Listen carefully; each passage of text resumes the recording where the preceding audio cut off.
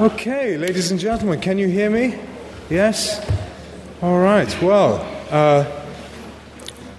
on behalf of the Department of International History here at the LSE, let me welcome you to our annual LSE Gulf History Lecture. My name is Roham Alvandi. I'm an Associate Professor of International History here at the LSE, and it's my great pleasure to chair this lecture this evening. First of all, I want to thank the LSE Kuwait program for their very generous financial support of this lecture, without which it really wouldn't be possible. I am very pleased to welcome Firuzeh Kashani Sabet, the Walter H. Annenberg Professor of History at the University of Pennsylvania, to the LSE.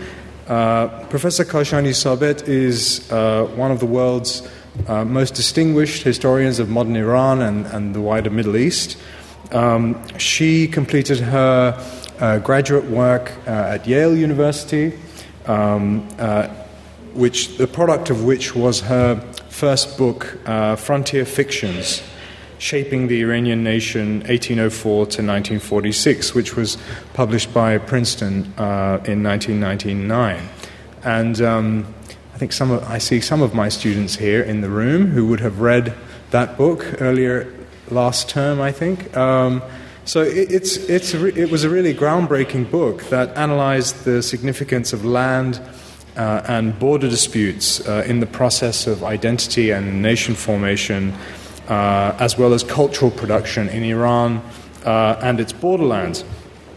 It pays specific attention to Iran's shared boundaries with the Ottoman Empire, Central Asia, Afghanistan, and the Persian Gulf region. So building on that work, Professor Kashani Sabet is completing a forthcoming book entitled Tales of Trespassing, Borderland Histories of Iran and the Middle East, which is going to be published by Cambridge University Press, in which she expands her arguments about frontiers, nature, and border communities in Middle Eastern modernity. And it's from that second work that this lecture is drawn from. So you're getting basically a sneak peek. In addition to her work on the relationship between borders and identity, Professor Kashani Sabet has worked extensively on the histories of disease, science, and reproductive politics. She is the author of a book entitled Conceiving Citizens, Women and the Politics of Motherhood in Iran, which was published by Oxford University Press in 2011, and which received the 2012 Book Award from the Journal of Middle East Women's Studies for outstanding scholarship in the field of Middle East gender studies. She's also published articles on disability, hygiene, humanism, and quarantines in the context of the wider Persianate world. Finally, and most interestingly for me, and most enviously, I have to say, she's not only a historian, but she's also a novelist. And she has written several works of fiction, including her first novel, Martyrdom Street, which was published by Syracuse University Press back in 2011. So, given the depth and breadth of her work on the modern history of the Persian Gulf, we are delighted to have her here to deliver our annual Gulf History Lecture. Her lecture this evening is entitled The Arab-Persian Binary, Histories of Culture and Conflict in the Persian Gulf. Now, I don't know anything about Twitter. I'm not on Twitter. I don't know how it works, but I'm told to tell those of you who are Twitter users, the hashtag for today's event is LSE Gulf. Secondly, could I ask you to please put your phones on silent if you haven't done so already. I should also tell you that this evening's event is being recorded. There will be an audio recording of this evening's event, which will hopefully be made available as a podcast, assuming there are no technical difficulties. The lecture will be for about 40 minutes or so, after which you'll have a chance to put your questions to Professor Kashani Sabet. Please join me in welcoming Firuze Kashani Sabet to the LSE.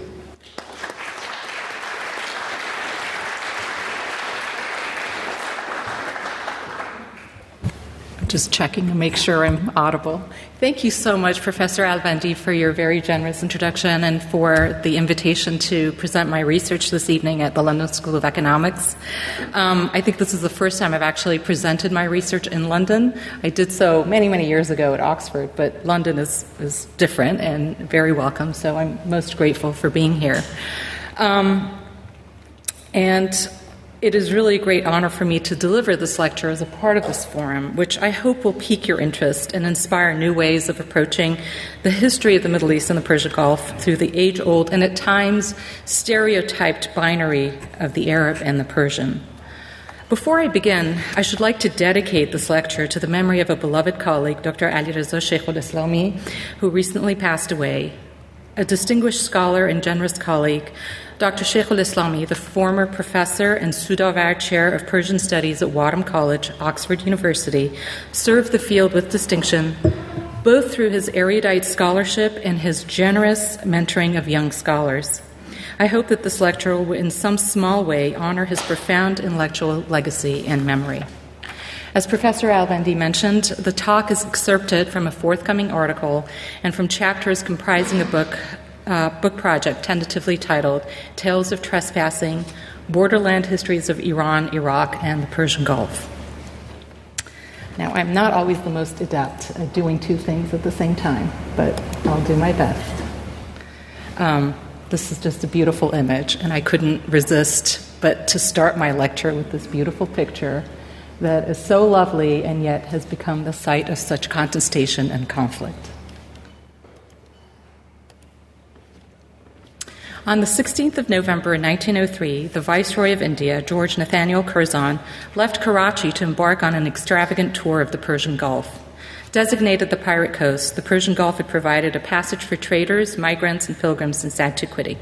The Viceroy, whose appointment to this vaunted position at the youthful age of 39 had elicited surprise, he quickly tried to earn his regal stripes as a noble emissary of the British Empire. Weeks later, when Curzon arrived at Maskat, he held a grand reception, durbar or darbar, aboard his ship aptly named Argonaut. From Maskat and later Sharjah, Curzon went to the port of Bandar Abbas, where Sir Arthur Harding, the British minister in Tehran, and Iran's governor of Bushehr, Salar Muazzam, greeted him.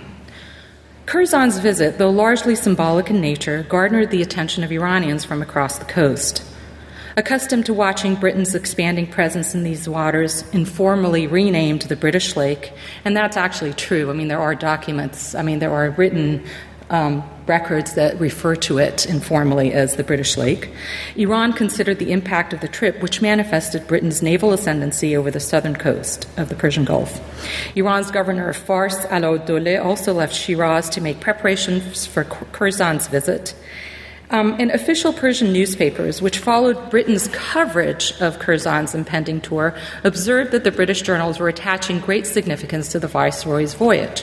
As a result, Iran, too, paid unusual deference to the British presence in these ports. Adopting an exceedingly submissive and respectful posture toward Britain, one Iranian journalist wrote, quote, "We congratulate our Iranians on the arrival of the august Viceroy to the border of our country, as we are hopeful about the outcomes of this trip. We pray to our exalted God for the enduring friendship and unity between Iran and its old friend, the government of England, which today rules over many of our brethren in eastern lands who share our religion, and we wish for their felicity and happiness." And this is quite unusual because the Iranian press of the time, and of course in 3 years' time especially, when there was the constitutional revolution, would be far from this deferential to any kind of British presence or possible intervention in the southern coasts of the Persian Gulf. The strategic value of the Persian Gulf also acquired new significance when in 1902, the American naval historian Alfred Thayer Mahan labeled it, quote-unquote, the pivot of defense, and famously coined the term Middle East in his oft-cited essay, International Relations and the Persian Gulf. In this work, Mahan laid out Iran's position and Britain's need to safeguard these waters to maintain its naval and economic supremacy. It would, however, be the discovery of oil in Iran at Masjid Suleiman in 1908 that would solidify Britain's hold over these ports in an unprecedented fashion for the next almost 70 years. How is the arrival of the British Navy on these shores different from previous imperial impositions upon these domains? I'm just going to... How did the character of the Persian Gulf littoral change as a result of the British presence, whose role was alternately described as that of protector or invader? What impact did colonial encounters place on the ethnic identification of these seafaring communities? I argue that the British presence and its creation of a neat but unrealistic ethnic division of Arab and Persian along the shores of the Persian Gulf irrevocably changed the understanding and depictions of the region, with long-ranging and often dire consequences for those populations that included not just Arabs and Persians, but also South Asians, Africans, and others. To be fair, some British travelers and administrators did give voice to mixed ethnic population, but as the century carried on, Britain lay an Arab veneer upon these multi-ethnic southern communities and supported nationalist efforts that erased or undermined the territorial and historical claims of other groups, especially Iranians. Unlike the Arab communities, which did not have an independent state from the period of Ottoman expansion into the Levant, North Africa, and the Arabian Peninsula in the 16th century, Iran managed somehow to hold on to its suzerainty, however tenuously. As such, it did not often enjoy the protection of Great Britain, as the Arab communities of the Persian Gulf did, and do so to this day. On the contrary, it was frequently threatened by Britain's military and dispossessed from its territories beyond the now recognizable boundaries of its modern nation-state. Even when Iran launched successful military campaigns of expansion in the 19th century, and by the way, the last wars of Iranian expansion actually took place in the 19th century. So when we sit here and when we hear about Iranian expansionism, I think it bears remembering, actually, that the last war of expansion was in Afghanistan, so in the 1850s. So, I think that's an important detail to keep in mind. Britain forced its retreat, in the 19th century, forced Iran's retreat at that time. And by the 1930s, although Iran continued to flex whatever muscles it had in the Persian Gulf, it faced resistance from Great Britain, which consistently supported Arab interests over Iranian ones. This pattern of colonial administration facilitated the slow but relentless progression of Arab nationalism in the territory south of the Persian Gulf, a discourse that, like other nationalisms, including Iranian nationalism, gave prominence to one ethnicity and language over others. It also led to the lopsided power differential in the Persian Gulf, which has disproportionately privileged Arab communities, both economically and culturally, over others. A significant number of historical sources on the Persian Gulf in the 19th century come from Great Britain, unsurprisingly.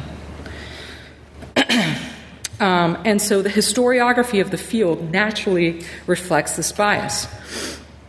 And I just want to spend a few minutes talking about it. If you just go down the street, as I have the past few days, to the British Library, you very well know that the India Office records are filled with documents on virtually every facet of the administration of the Persian Gulf. And so I think for this reason, it is unsurprising that the British perspective and the colonial perspective is such a dominant one, even in works that are published today by scholars that, have adopted a more critical reading of those actual sources.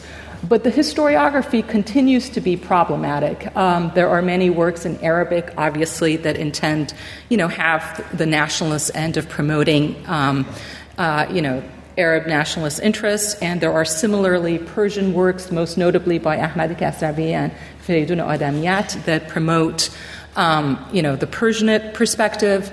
And more recently, there's also a kind of scholarship that tends to emphasize the hybridity of the Persian Gulf, which, in my view, is not entirely accurate and reflective of the actual reality, historical reality of these communities.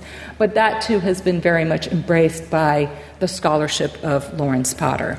Excellent scholarship, but, there are some areas of dispute, I would say.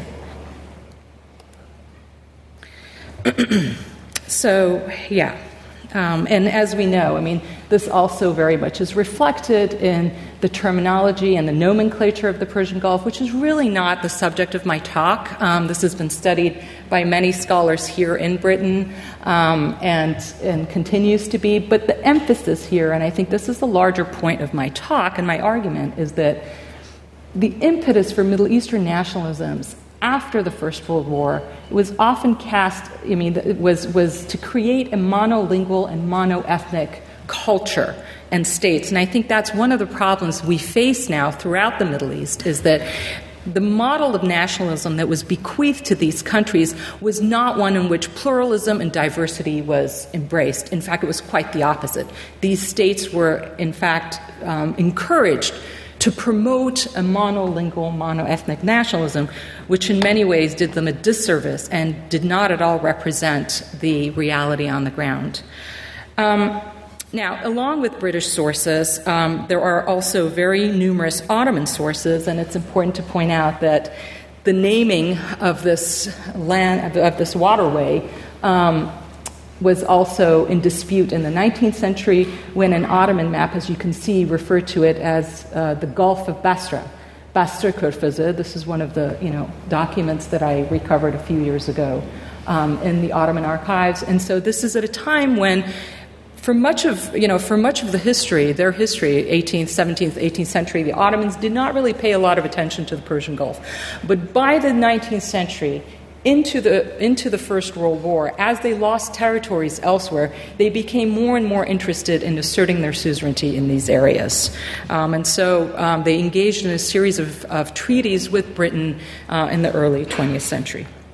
Nonetheless, so although Ottoman sources remain voluminous, as this map also indicates, they are not consulted nearly as frequently because many scholars don't read Ottoman Turkish. And so, again, the British influence on the region's history and historiography remains indelible. And so political dissent in these regions of the Persian Gulf in the 20th century often, as a result, became centered on differences in race, ethnicity, language, and religion, though there were not always clear-cut mechanisms for the differentiation of populations along ethnic or racial lines. It is also to be remembered that the individuals populating these territories were often multilingual, speaking not only Arabic and Farsi, but also Hindi and perhaps Swahili, among other languages. These tensions manifested themselves in waves of protests and separatist movements and continue to do so even today. In the Persian Gulf, a new topography mapped out ethno-linguistic difference more than cultural contiguity. Under the watchful eyes of colonial powers and administrators such as Lord Curzon and Sir Arnold Wilson, the Ottoman Empire and Iran separately adopted notions of nationhood that similarly divided the region along ethnic and linguistic lines, which also did not correspond to the ethnic diversity of their states. In 1837, a British traveler, upon alighting in Oman, observed that Maskat is not, quote, only of importance as the emporium of a very considerable trade between Arabia, Persia, and India, but also as the principal seaport of Oman. He estimated the population approximately 60,000 and described it, quote, as a mixed race, the descendants of Arabs, Persians, Indians, Syrians by way of Baghdad and Basra, Kurds, Afghans, Baluch, who attracted by the equity of the government, have settled here. Despite the recognition of the existence of a multicultural and heterogeneous community in the provinces bordering the southern Persian Gulf littoral, British administrators of the later 20th century described the inhabitants of these domains predominantly as Arab, while recognizing small pockets of Persianate, South Asian, and African residents along the shore. The cultural ties of language and ethnicity, though forged locally, were exploited by Western colonial administrators working to advance the cause of empire and often threatened Iran's territorial integrity. 19th century European writers, with scant knowledge of local languages and culture, created ethnographic maps to explain regional differences in dress, speech, race, and ethnicity, often based on cursory, unscientific, and uncorroborated observation. Designations of race and ethnicity became especially significant as Iran and its neighbors were forced to define boundary lines intended to create distinct ethno-linguistic communities along newly recognized border. For at no point would it have been facile to distinguish with reasonable accuracy the mixed ethnicities and large communities of itinerant Arabs, Turks, Baluchis, or Persians in long-standing and regular contact along these borderlands. Yet the historical process of knowledge production, and this is really the issue, is how were ideas of race being and ethnicity being scripted? So the production of knowledge about race and ethnicity, that is a careful examination of assumptions about race, language, and ethnicity, has scarcely been written. A scrupulous deconstruction of such truisms is essential to understanding the formation of ethnicity and identity in the Persian Gulf. My research, while building on existing literature, departs from some of the premises of key theorists and historians in specific ways.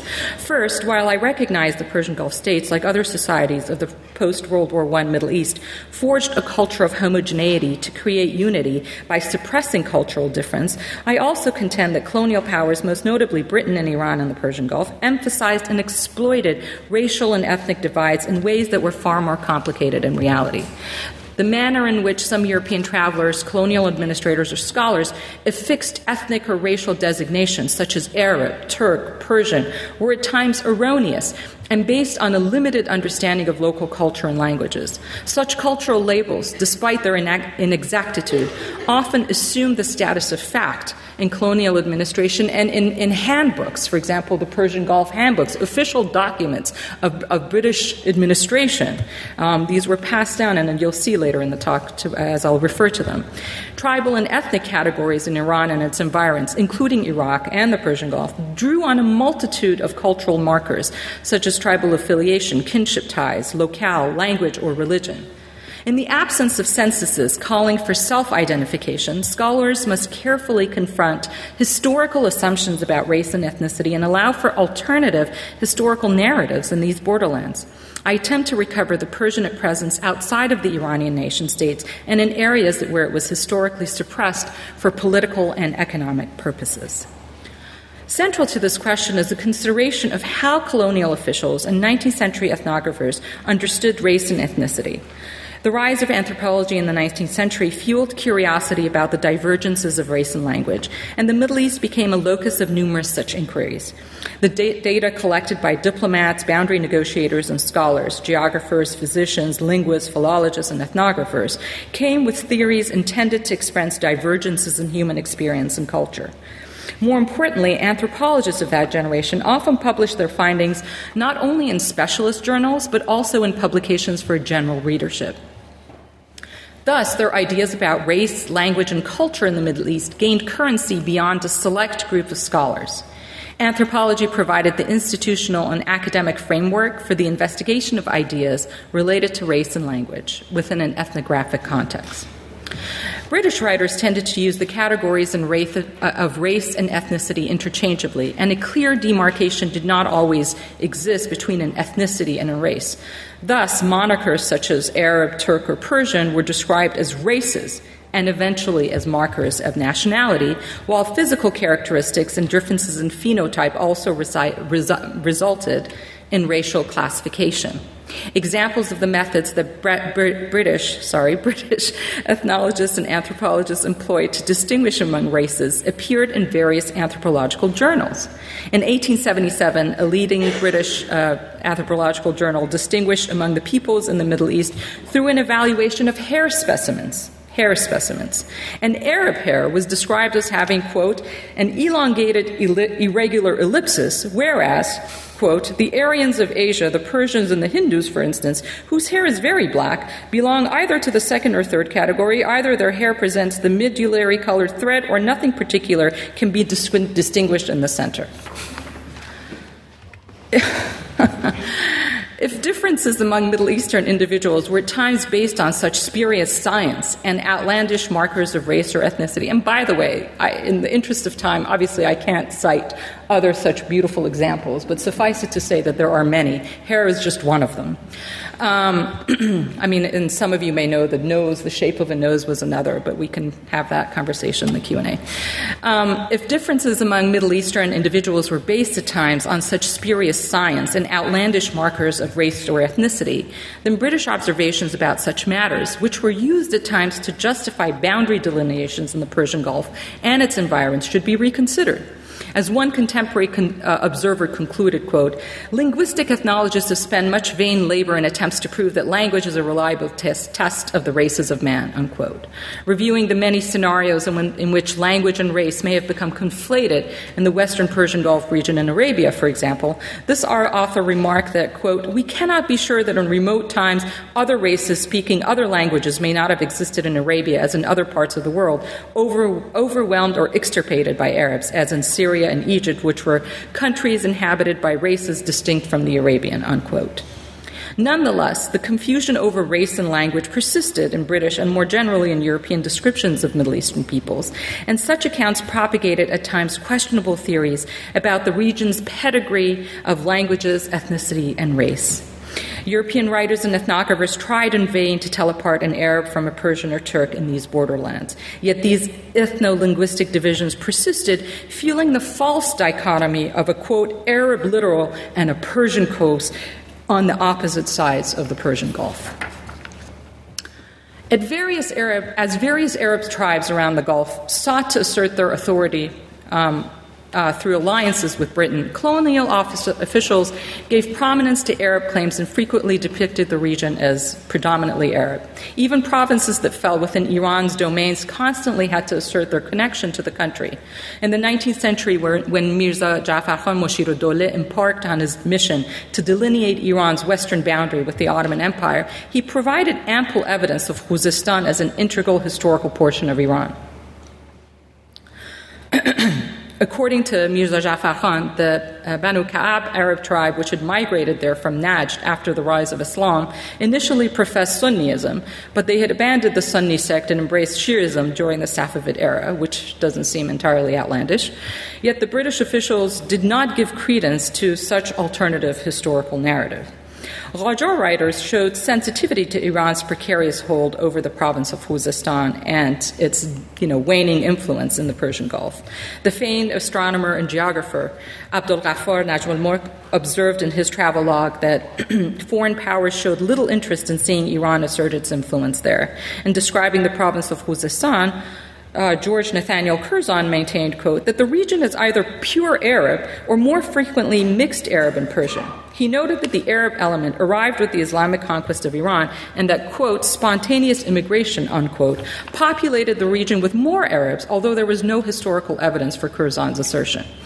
Rarely does the ethnic makeup of an entire region become fully subsumed under the ethnic identity of an immigrant community. And yet, in the case of Khuzestan, the argument repeatedly was and has been that that was the case. In another passage, Curzon acknowledges the intermingling of Persian and Arab elements, as he remarks, quote, few of these Arab tribes have kept their bloods undefiled. The word itself, undefiled, is also very interesting, and we can get into that too. The majority have intermingled with Persians to the point that the Persian dress and even the Persian religion have been in the main adopted. This inconsistency in Curzon's description of Khuzestan as pure Arab on the one hand, yet influenced by the Persian element on the other, manifests his intent nonetheless to emphasize, the non-Persianness of this area, for lack of a better word. Like other British administrators adjudicating sovereignty over Iran's borderlands, Curzon relied upon the slippery elision of race and ethnicity to marshal evidence in favor of a mixed culture that nonetheless privileged the Arab component in Iran's southern dominions. However, Colonel Thomas Holditch, who had surveyed the boundaries of Baluchistan and Afghanistan, noted in 1899 that while there is a fusion of the two ethnicities in the Indus Valley, as in Makran, quote, the language of all tribes alike is now that archaic form of Persian which we call Baluchi. Yet he remarked, quote, it is possible that there are few pure Arabs in the border country, unquote. And despite John Gordon Lorimer's very diligent efforts to document the diverse ethnic communities in places such as Masqat, Basra, or Kuwait, by the interwar era, the Persianate presence in these regions seemed more and more a historical mirage. During the constitutional period of 1906 to 1911, Persian journalists expressed grave concern over the vulnerabilities of Iranians in the southern regions of the Gulf, especially in the island of Abu Musa, and also about control over the port of Bandar Abbas.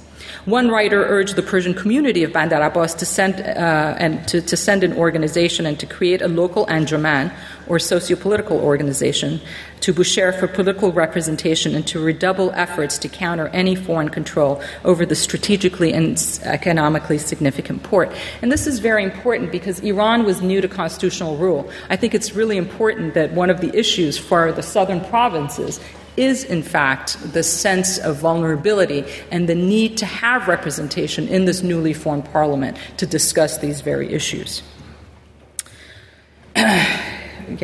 And as, after the war, Reza Shah, of course, suppressed the separatist aspirations of Sheikh Khaz'al in Khuzestan and also subdued the influence of other tribes throughout the country before claiming the throne.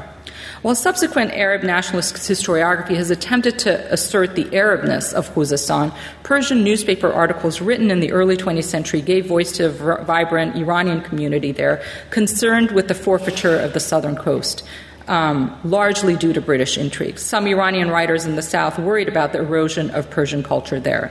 By contrast, the Arabic periodical press of the same era, and there wasn't really, we didn't have a vibrant Arabic periodical press in Kuwait or Bahrain or Oman at the time, but we did have an Arabic-speaking press, of course, in Lebanon, in Egypt, and I did look at some of those newspapers, and there was really not, a conversation. This was not a major issue for the Arabic periodical press of the same time period, which I think is very interesting and important. Though I will also say that there are some articles on Persian history which are very interesting to read from an Arab perspective written in those newspapers. But we can talk about that later. Anyway, so the Arabic periodical press did not focus on Khuzestan and the Persian Gulf as a locus of dominant Arabist communities and ideas in the same period. Even leaders indigenous to the region found it difficult to avoid the politics of race and ethnicity. In 1919, the hereditary head of Qut in Iraq recognized Sheikh Khaz'al's mixed blood, even while claiming him an Arab. He described Khaz'al in this way, quote, "It is true that he is half Persian, but he has Arab ideas," unquote. Now, the post-World War I history of the Middle East, outside of Turkey and Iran, became scripted largely as a history of Arab dispossession. Although Arab communities had cooperated with Allied powers during World War I, and it's important to point out that Iran actually was neutral, and its neutrality was violated by many different parties. Nonetheless, many Arabs became victims of colonialism again, and several Arab-dominant countries were unable to achieve complete independence until the Second World War or after. In response, Arabs too asserted their ethnic distinctiveness. As Albert Hourani explained, quote, "The First World War ended with the final disappearance of the Ottoman Empire. Out of the ruins of the empire, a new independent state of Turkey emerged, but the Arab provinces were placed under British and French control. The whole of the Arabic-speaking world was now under European rule, except for parts of the Arabian Peninsula," unquote. By the last 2 decades of the 19th century, Hourani declared that the Ottoman Empire had become largely a quote-unquote Turco-Arab state. Such a statement, however, glosses over the ethnic and racial diversity of what Hourani termed the Arabic-speaking world or the Turco-Arab state. A state, by the way, which also included peoples of Persian, Assyrian, Circassian, Jewish, Armenian, Kurdish heritage, among others, and who spoke Arabic alongside other languages. As Shukru Haniulu has pointed out, the inhabitants of the Ottoman Empire were in fact quite polyglot and culturally diverse in the years leading up to the Great War. As late as 1911, when the Union of All Ottoman Empires publicized a call for Ottoman subjects to unite themselves, it did so in 9 languages. This is in 1911. Okay, this is not 1811, 1911. It did so in 9 languages: Ottoman Turkish, Arabic, Armenian, Bulgarian, Greek, Ladino, Serbian, Syriac, in 2 different scripts, and French. Yet Hourani, himself British-trained, was not alone in ascribing to much of the modern Middle East a predominantly Arab or Turco-Arab character, bereft of its other long-standing ethnicities and communities. In 1917, Sir Gilbert Ernest Hubbard, Secretary of the Ottoman-Iranian Boundary Commission, and presumably an official familiar with borderland populations, declared unequivocally that, quote, in the first place, all Mesopotamia is Arab country. Can you imagine how that sounds to any Iranian? All Mesopotamia is Arab country, or Kurds, or Turkmens, or, Jews of Mesopotamia? I mean, it's quite a remarkable statement. Though Hubbard recognized the different ethnic communities living in contiguity along this vague boundary, he contended that, quote, the neat line which provides a northern limit to Arabia on many of our maps has no basis in fact, and even the frontier between the Turkish and Persian empires in this particular section marks no ethnical or linguistic boundary. Hubbard determined that, quote, a frontier may be geographical, racial, linguistic, religious, even purely artificial. By his account, delineation of the Ottoman-Iranian boundary drew on multiple modes of boundary making, which included tribal, religious, linguistic affiliation. As such, he contended that the frontier is, quote, racial in the south, particularly where it separates Iranian from Semitic, or to be more specific, Lur from Arab. Yet the process of distinguishing a Lur from an Arab was likely just as fraught with ambiguity and error as the determination of the vague boundary itself had been. Hubbard went so far as to assert that, quote, the proportion of racial Turks in Iraq and of racial Persians in Arabistan is almost negligible, and the spoken language is Arabic throughout, but we know that even today that is not the case. Such a broad erasure of the ethnic diversity of the southern Persian Gulf littoral belied the coexistence of long-standing non-Arab South Asian, African, Persian communities, many of whom had arrived as itinerants, pilgrims, and merchants, and had eventually made their domicile there. Hubbard's assessment of the ethnic makeup of the population of these shores is puzzling, given his contention that the Arab tribes were largely nomadic, quote-unquote nomadic, and thus had an intermittent presence along these shores. Other official British accounts similarly asserted the dominance of, quote-unquote, the Arab race, even when an, quote, admixture of Persian blood occurred in the southern littoral of the Persian Gulf.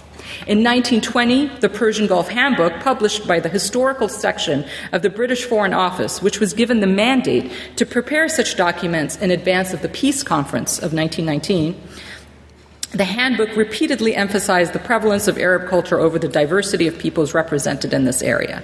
For example, in describing the race and language of the Arabian coastal region, the handbook asserted that the population is almost exclusively Arab, although alien elements occur, unquote.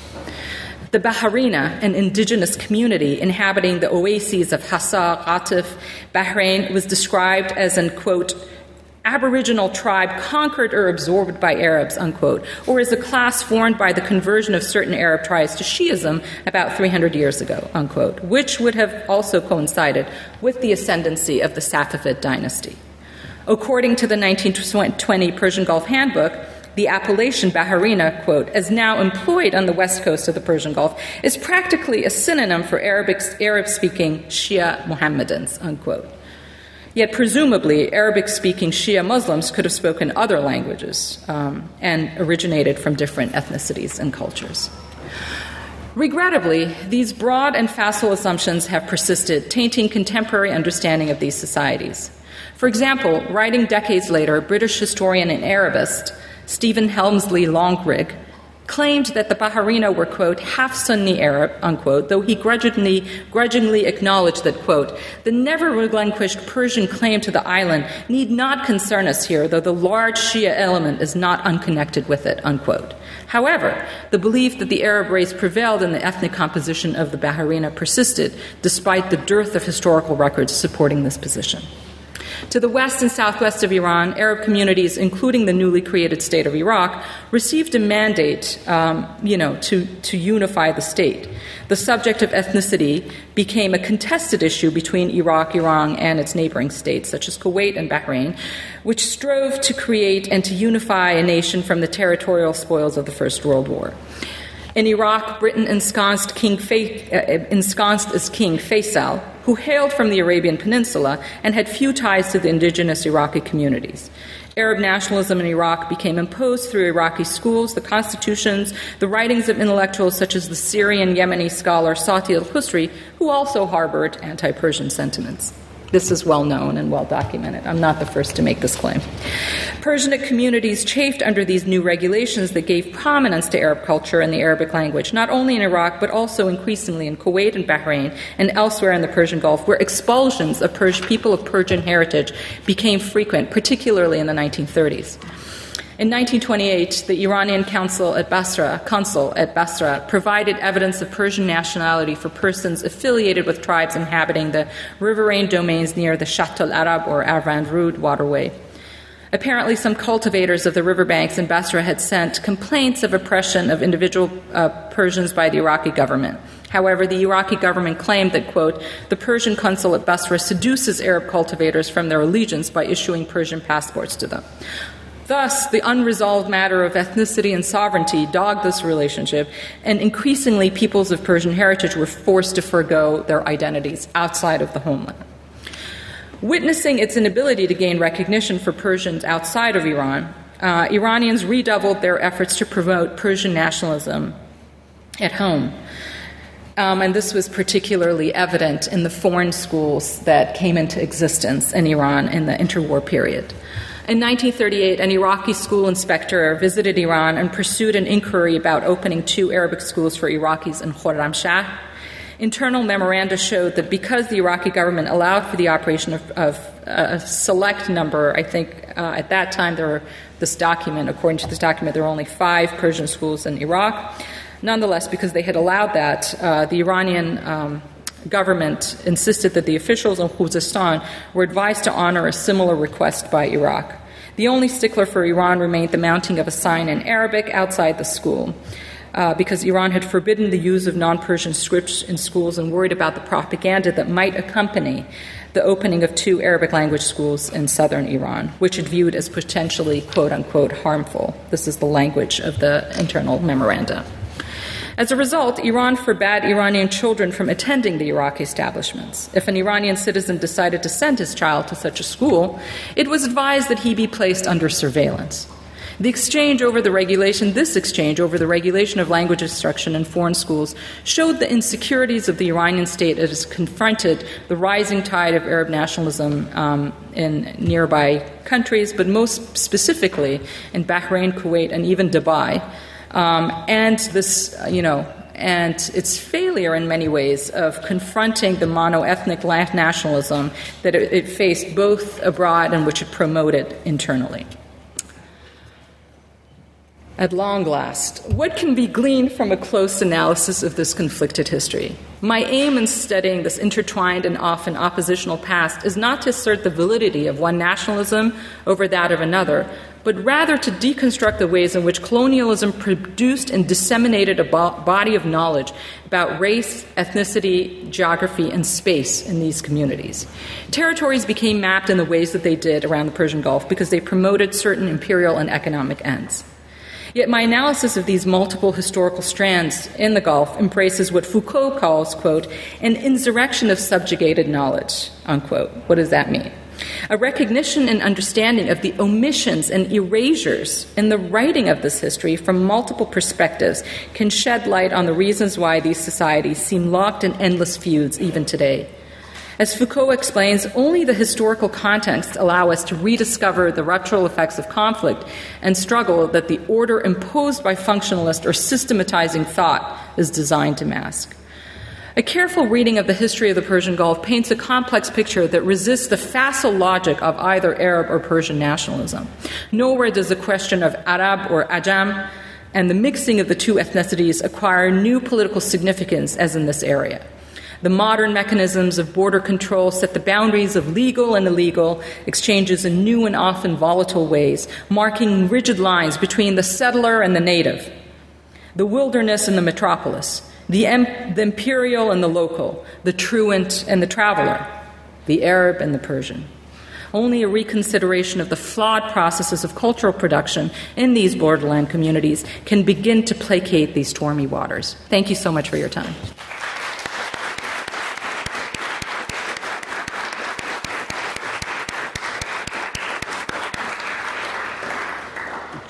Would you like to stand or sit? Or? I forgot to use my slides, so I'm just going to quickly go through.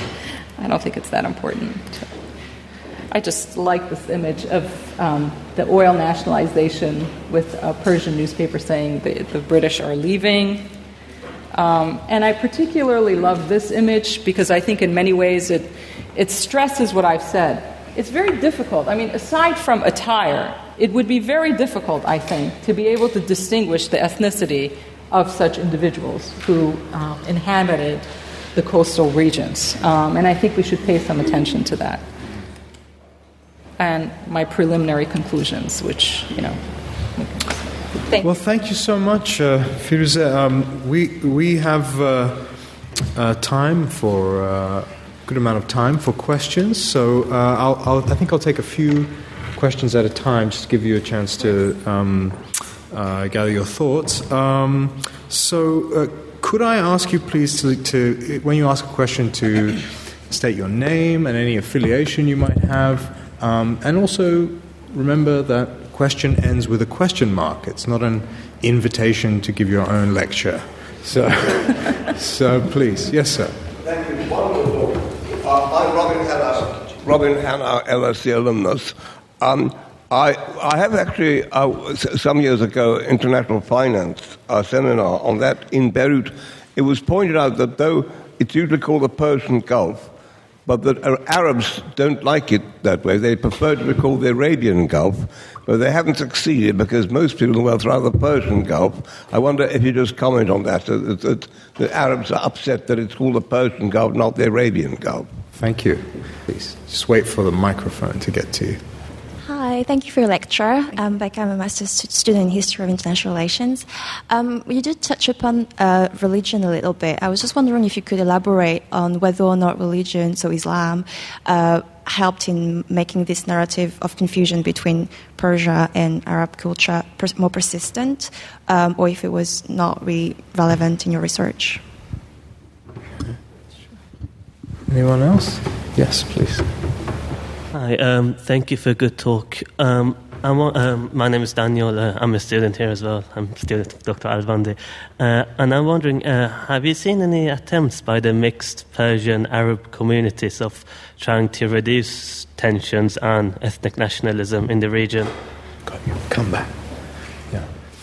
Shall we start with those? And then we could do another round? Sure. So thank you so much for those questions, and I'll take them in the order that they were presented. On the matter of name, I think that, again, the historical record does show us that, yes, it does bother certain Arab communities. I would say most prominently probably Saudi Arabia. That this very tiny waterway, I mean, it's not even the whole thing, is called the Persian Gulf. And I think that I am very much opposed to attempts to try to neutralize it by calling it the Gulf, because from my vantage point, it is, again, about the erasure of an ethnicity in a community that also has a long-standing presence there. Iran has not categorically renamed the Gulf of Oman the Gulf of Iran. It has not categorically renamed the Arabian Sea the Islamic Sea.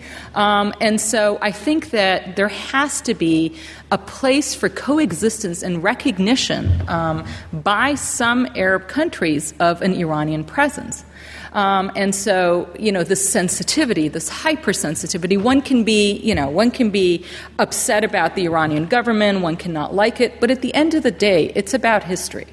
And it's about recognition that this is a history that is claimed by others. I'm not opposed to having all such, names removed. I mean, you can call the Indian Ocean the South Asian Ocean, but if you're going to do it, you have to do it broadly, and it can't just be against Iran.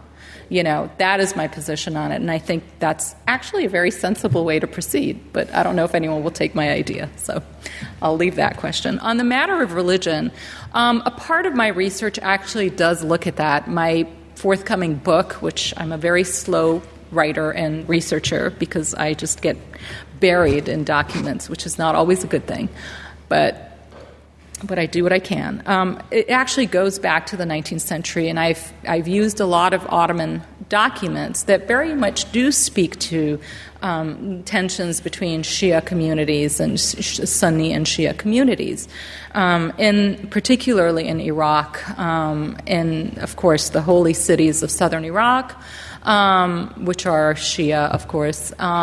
And the fact that in the 19th century, many of these Shia shrines were also being supported by the Persian king, the Iranian king. So I think that those tensions are very much alive, and they continue to be. I think one thing that there needs to be more research on is, I think the case of Bahrain is very interesting.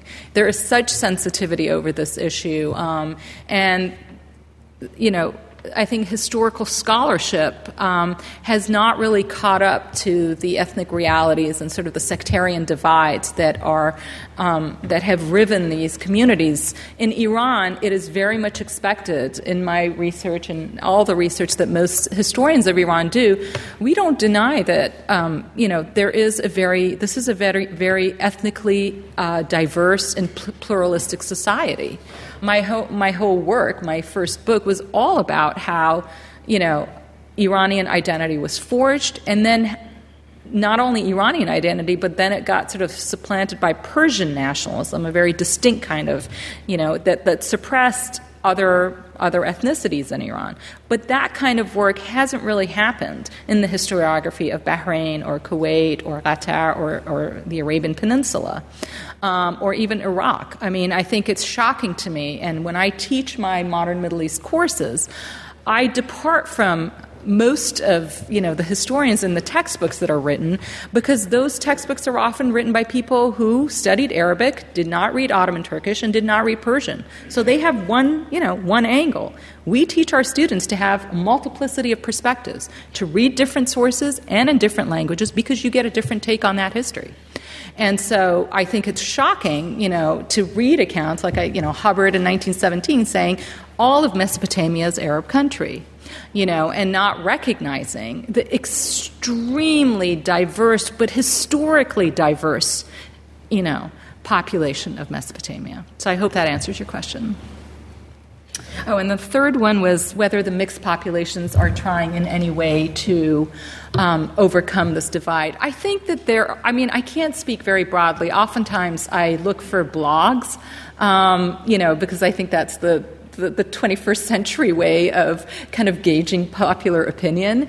And there are some bloggers, Iranians in the Emirates, things like that, where I do think there are attempts to overcome. Unfortunately, though, I think that the governments don't allow this kind of very natural interaction and intermingling that was possible in the 19th century precisely because the states were decentralized and going into the early 20th century. I'm not saying the boundaries there have been great. Let me look at the United States. They're building a wall now because they want to, because the border control is not good in the 21st century. So we know that these boundaries were being, breached even in the 20th century. But the point is, as regulation, as border control became more and more strict, it just, the government policies have made it very difficult for these types of natural, coexistence to occur, unfortunately. Yeah. Why don't we go for a second round of questions? So, Taylor. Hi, I'm Taylor Sherman. I'm a member of the history department here. So this is a historiographical question, and it's a little bit long, but it does have a question mark at the end, I promise. So in South Asian history, we've had a debate about the production of colonial knowledge over the past 20 years.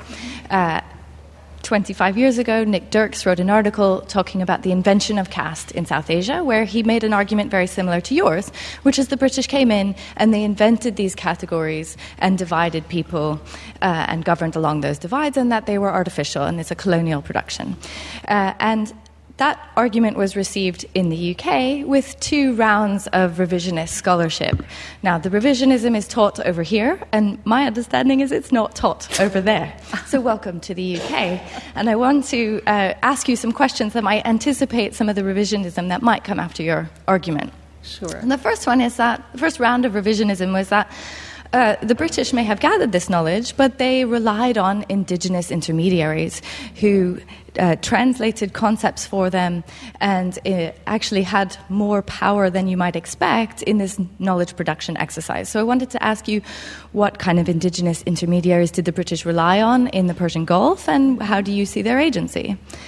The second round of revisionism has to do with the way that Indians inhabited these categories after they had been produced, because it served their material interests. And so, although some groups were effaced and erased and debased, others thought it was useful to inhabit these colonial categories and use them.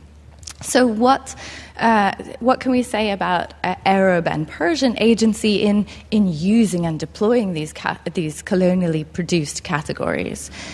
So, sorry, there is a question mark at the end of both of those. Excellent.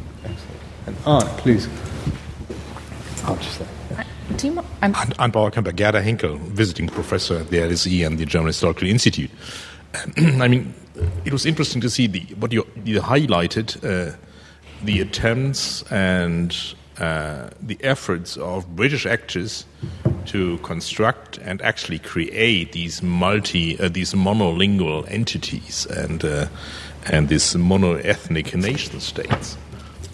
And you touched upon Ottoman rule. If you systematically compared British domination with Ottoman rule, where are the differences and the similarities? Mm-hmm.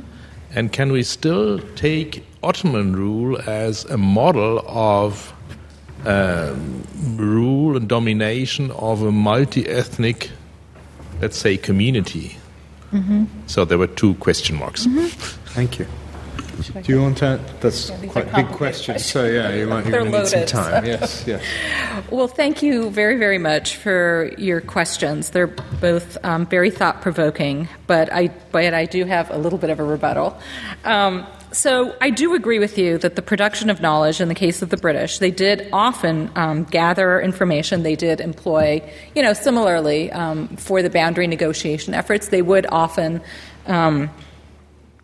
go to local people and interview them or get information. However, I will say that in the Persian Gulf, and I was just reading this yesterday in the British Library, I believe it was in Bahrain, and don't quote me because I'm a little jet lagged, and I took a snapshot of that document, but just with a caveat, I don't exactly remember the details of it, but what was I do believe it was in Bahrain, and the British official there, which I believe was Charles Belgrave? Yeah, I think so. I believe that he actually noted, he said, we have no one here who speaks Persian. They did have people who spoke Arabic. And I think that is the issue. It's that kind of detail that to me is very fascinating. It's one line in an official memorandum that for me sheds a lot of light, because that is the story that's missing here, is that, and in the case of, if you go back to the Iranian-Ottoman boundary negotiation efforts, you can argue that similarly there were very few British administrators and Russian, because the Russians were also adjudicating this with the British, who read Turkish or understood Ottoman Turkish and Farsi. And I always love this detail about that they both independently created an eidetic map of the boundary, and they were so different and they had so many errors, that they couldn't even reconcile it. So my answer to you is, okay, great, but it was very imperfect knowledge. And that imperfect knowledge cannot become the basis of reality. And that imperfect knowledge cannot be a justification for holding on to boundaries in the Middle East that are deeply problematic. There's a reason why, I know my talk was not about, the Levant, But it is, I mean, I do cover Iraq. There's a reason why we are seeing the kinds of things we're seeing now in Iraq. And I think that it behooves us as historians, as political scientists, as observers, as whatever, to go back and question the flawed logic that created this. People aren't happy. I mean, British administrators or American or whatever may not know the history of ethnicities or background, but people living there know. They know, they know what their parents were. They know the lore that it's been passed down to them. Now, that may be faulty too. But there is a personal sense of belief and identity that has created these divides and that could not be effaced in the Middle East. And this is why these boundaries have not worked. And this is why, despite how much, oppression, suppression, whatever, countries may impose in the Persian Gulf, it's never going to be a cure-all. There has to be a recognition at some point that there are multiple legacies here and many stories to be told and many claims here. And Iran does have a claim too. It's not enough simply to say, they have their own state now and that's it. Persia ends at these boundaries. It doesn't and it didn't. And it bugs Iranian historians and others because, it's literally an erasure of history, which we cannot allow.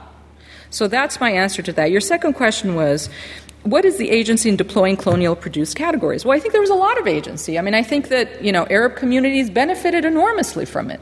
Persian communities did not. I mean, that's a fact. But the scholarship that is being produced, based on British sources largely, doesn't speak to that. And that's why it's problematic. That is why you cannot just have, Middle Eastern departments that only teach Arabic, because then you can't read the Persian sources from the early 20th century. And you go in, as I have, luckily I read, and I did study Arabic and Ottoman Turkish, so luckily, I can go and look, and I can say, oh, well, gosh, Abu Musa was important not just in, the 20th century, in the, around the outbreak of the Iran-Iraq War, but actually, in 1906, people were talking about it.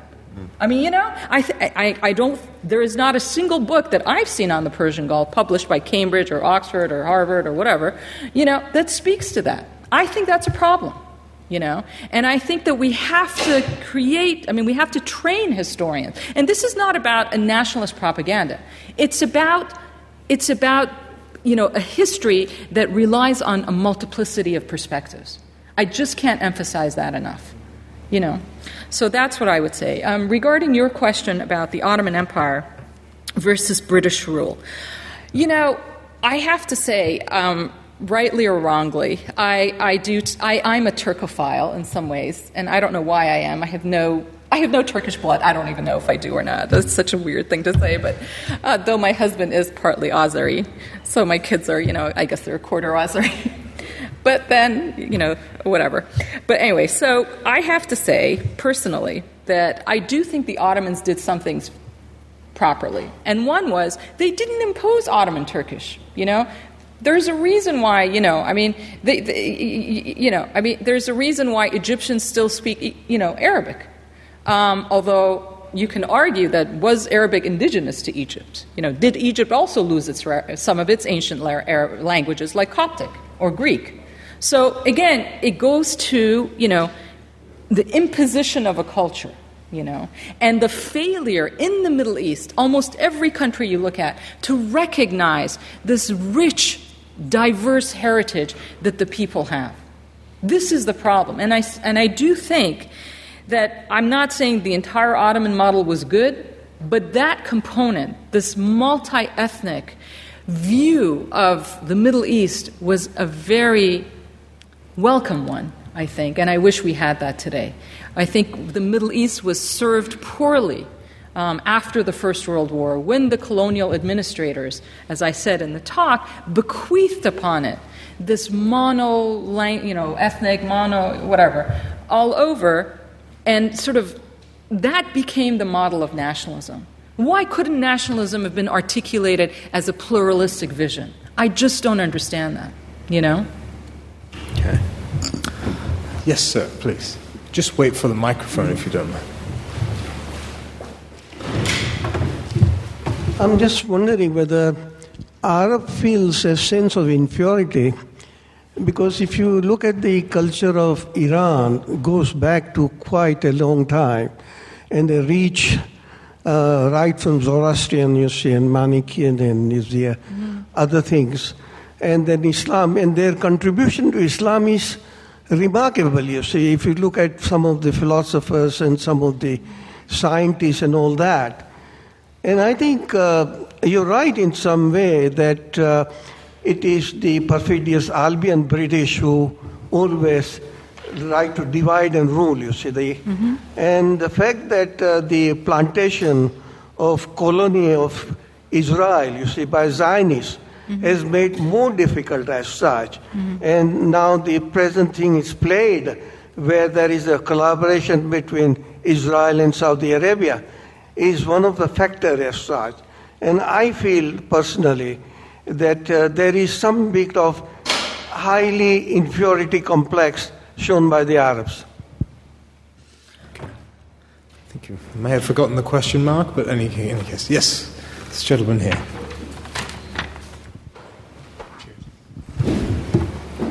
During the 20th century, starting, I suppose, with the birth of the Muslim League in Egypt, and then we have Gamal Nasser's Pan-Arabism, and then we have the Ba'athist movement. Did any of this take root within Iran?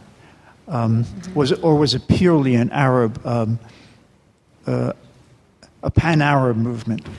Okay, maybe one more. Yes, sir. Thank you very much for your talk. My name is Khashayar. I'm studying political economy at LSE. And I was wondering if you could expand and comment a little bit on the role of Afro-Iranians during that process. Because I believe that nowadays these people have formed their own culture, structure, and own dominant narrative. So I was wondering at that time, which side did they prefer? Where were they affiliated? Thank you. Great. Okay, we'll do another round. Maybe we'll let Firuza answer those and then we come back. So it's time for me to... Yes, please. Okay, great. All right. So I know you mentioned the historical legacy of Iran, both in literature and so forth. But interestingly, sometimes when I have nothing to do, because why not, I actually go on Wikipedia and I look at how these historical documents are written. For example, some of the philosophers that you mentioned. And I'm just amazed at how much nationalism, whether Arab or Turkish or Persian, has infiltrated these accounts of the philosophers of the Islamic period. So my only answer to that is that, I think that there's nothing wrong with acknowledging Iranian contributions. Unfortunately, I do agree with you that because of Iran's isolation in the West, and the sort of lack of contact, scholarly dialogue between scholars in the West and in Iran in a robust fashion, these types of questions are not explored. So as a result, I see it as a major flaw in the field of Middle East studies, where we have scholars that know nothing about Iranian and Persianate history and teach the Middle East as if it's just a tiny little thing that, could be isolated. And that is really problematic. So I don't really have an answer to what you said. I'm not sure there was a question either, so I'm just sort of commenting more broadly on the statements that you made. Thank you so much. Now, there was a question about the Muslim League and Baathism.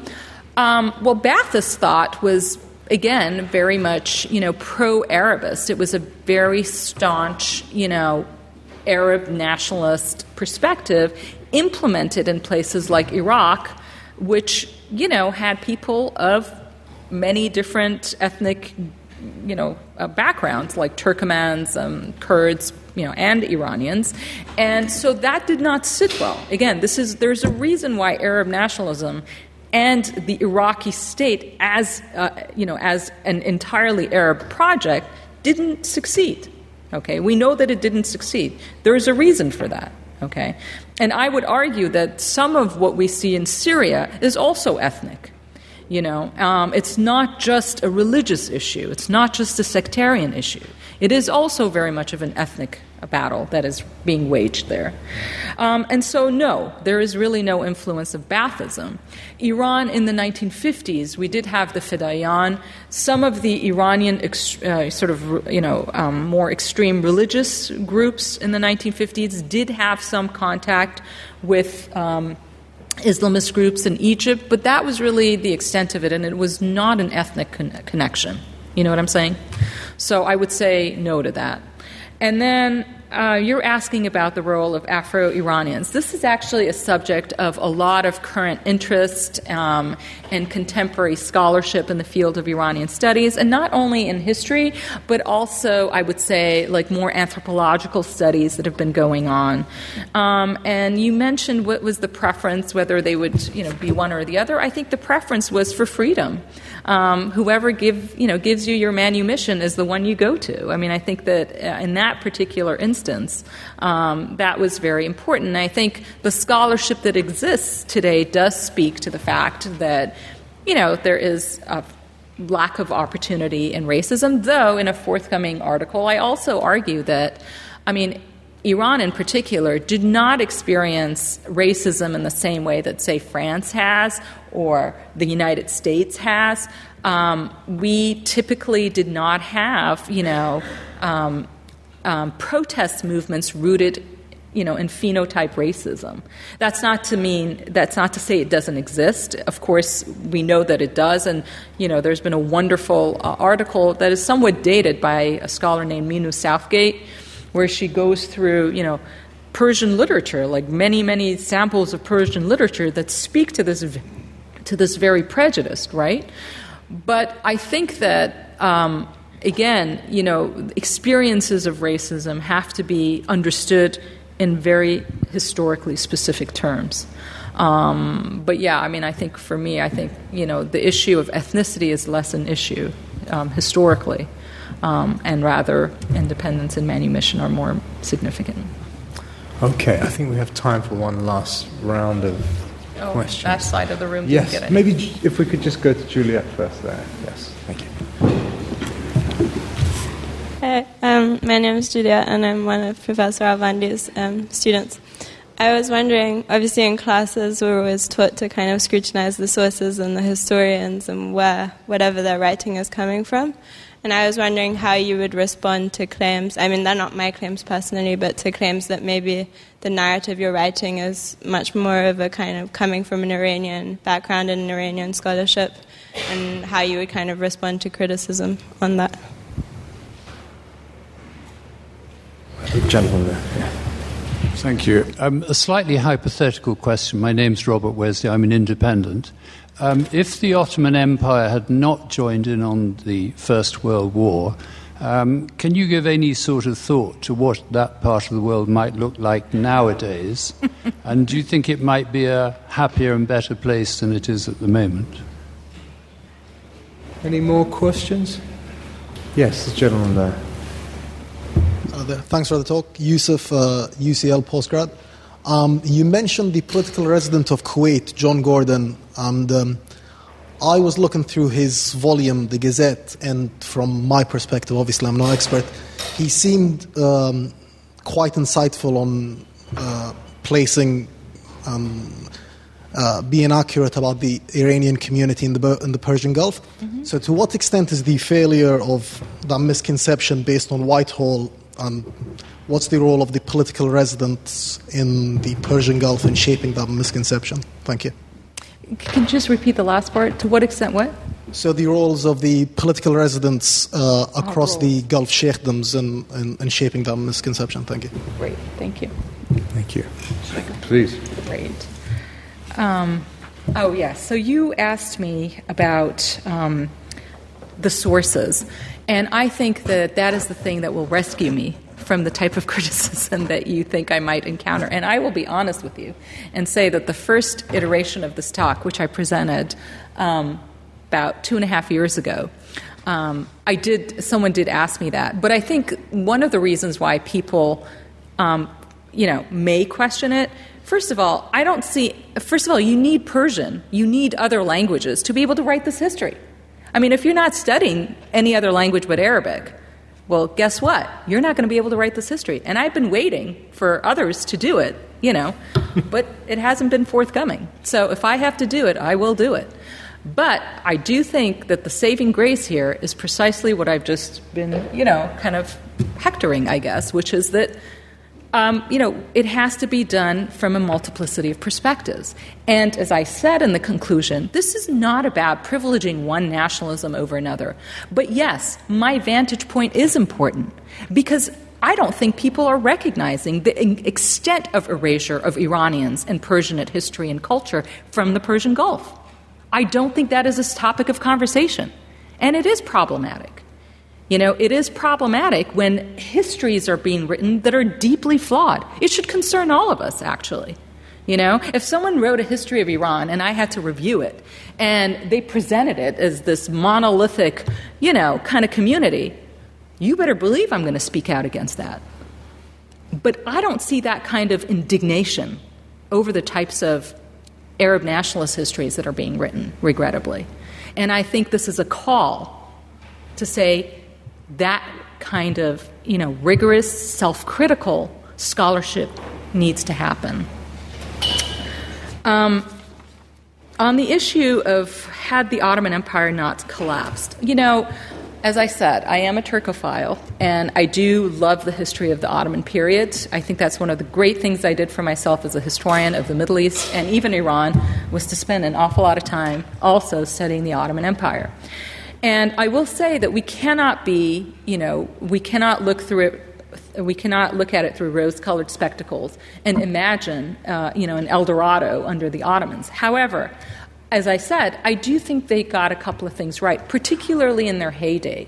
And maybe it was a good thing that they didn't have access to great technologies, because they could pretty much leave people to do whatever the heck they wanted to do. That's not to say that there was an imposition. That's not to say that, they didn't convert. We know that the Devshirme happened. Would I say that that was a good thing that happened in the Ottoman period? No, absolutely not.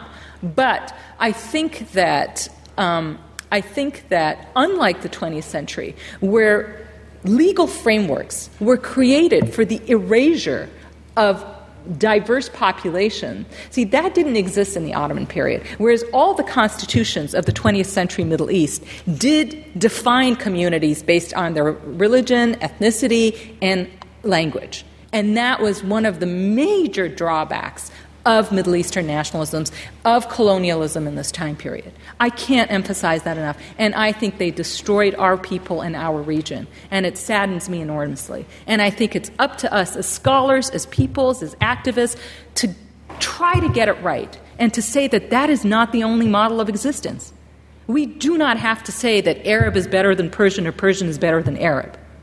We can recognize the joint important and valuable contributions of multiple communities, and that lesson, I think, has been lost in the Middle East.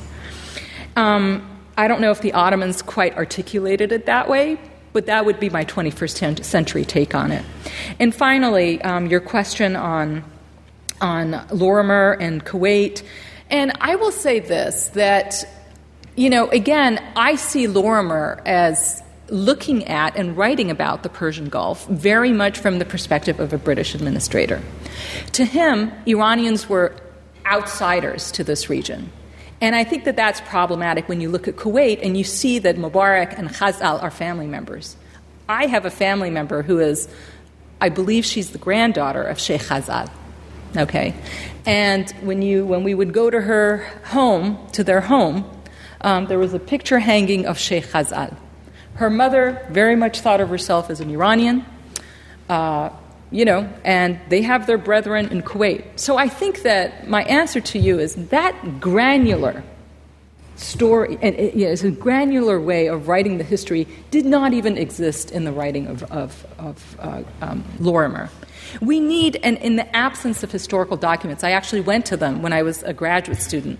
I was so naive. I said, well, do you have any historical documents for me? And they looked at me and they said, it rained or something happened, and, they're all destroyed.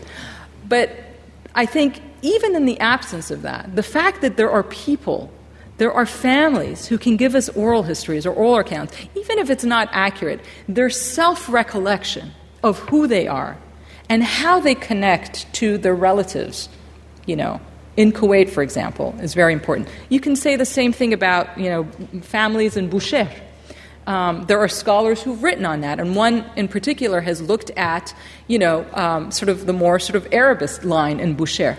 But we know Bushehris who are Persianate, who speak Persian, identify with the Iranian nation. It's complicated, you know what I mean? And I think even in the work of Lorimer, that complexity was not articulated.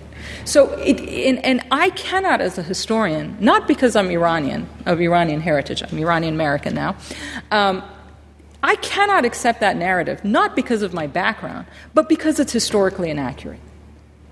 And I think that we owe it to ourselves to try to resolve this conflict, because Iran is going to continue to be, a thorn in people's side, and maybe more so because its identity is being denied. I mean, any one of us would be like that, right?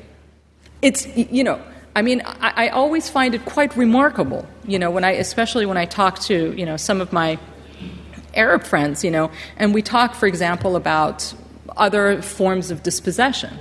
And this is not to say that, there was a great deal of dispossession, but there was some, And again, all you have to do is go down the street, that nice walk that I took every day during my trip here, to the British Library, and you will see that in the 1930s, 40s, 50s, whatever, increasingly, Iranians were being targeted. That story has to be told, and that tension has to be resolved.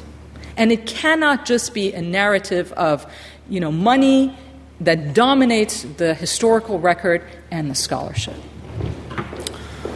Well, I think that's a tour de force. And what can I say? As I was sitting and listening to you, I was thinking what Fred Halliday would think if he was still with us and he was still here at the LSE. I think he'd be very happy. I think he'd be very, very, very pleased to hear what you're saying. He was one of the few scholars of the modern Middle East who transcended that Arab-Persian divide, who wrote really work of enduring value on both the Arab history and Iranian history. And I think if there's a message from this talk to all the graduate students here, it's that you need to do serious language study, Persian, Arabic, Ottoman Turkish, as much as possible. That's really, I think that's really become, I would say, in the younger generation of historians, a norm now, an expectation. Mm-hmm. The idea that you could approach this history. Not enough, but I think it's getting there as an expectation, really, of the next generation, and that's really thanks to the kind of work that you have done and people like you have done, that you've set that bar. And I think it's influencing the next generation now. Well, it's been an absolute pleasure and an honor to have you with us, Firuza. Thank you so much. Let me thank all of you, please, for giving up your time to be here with us. I know there's probably a million other places you could be in London on any given evening, so thank you for coming. But before we go, please join me in thanking Professor Cotton.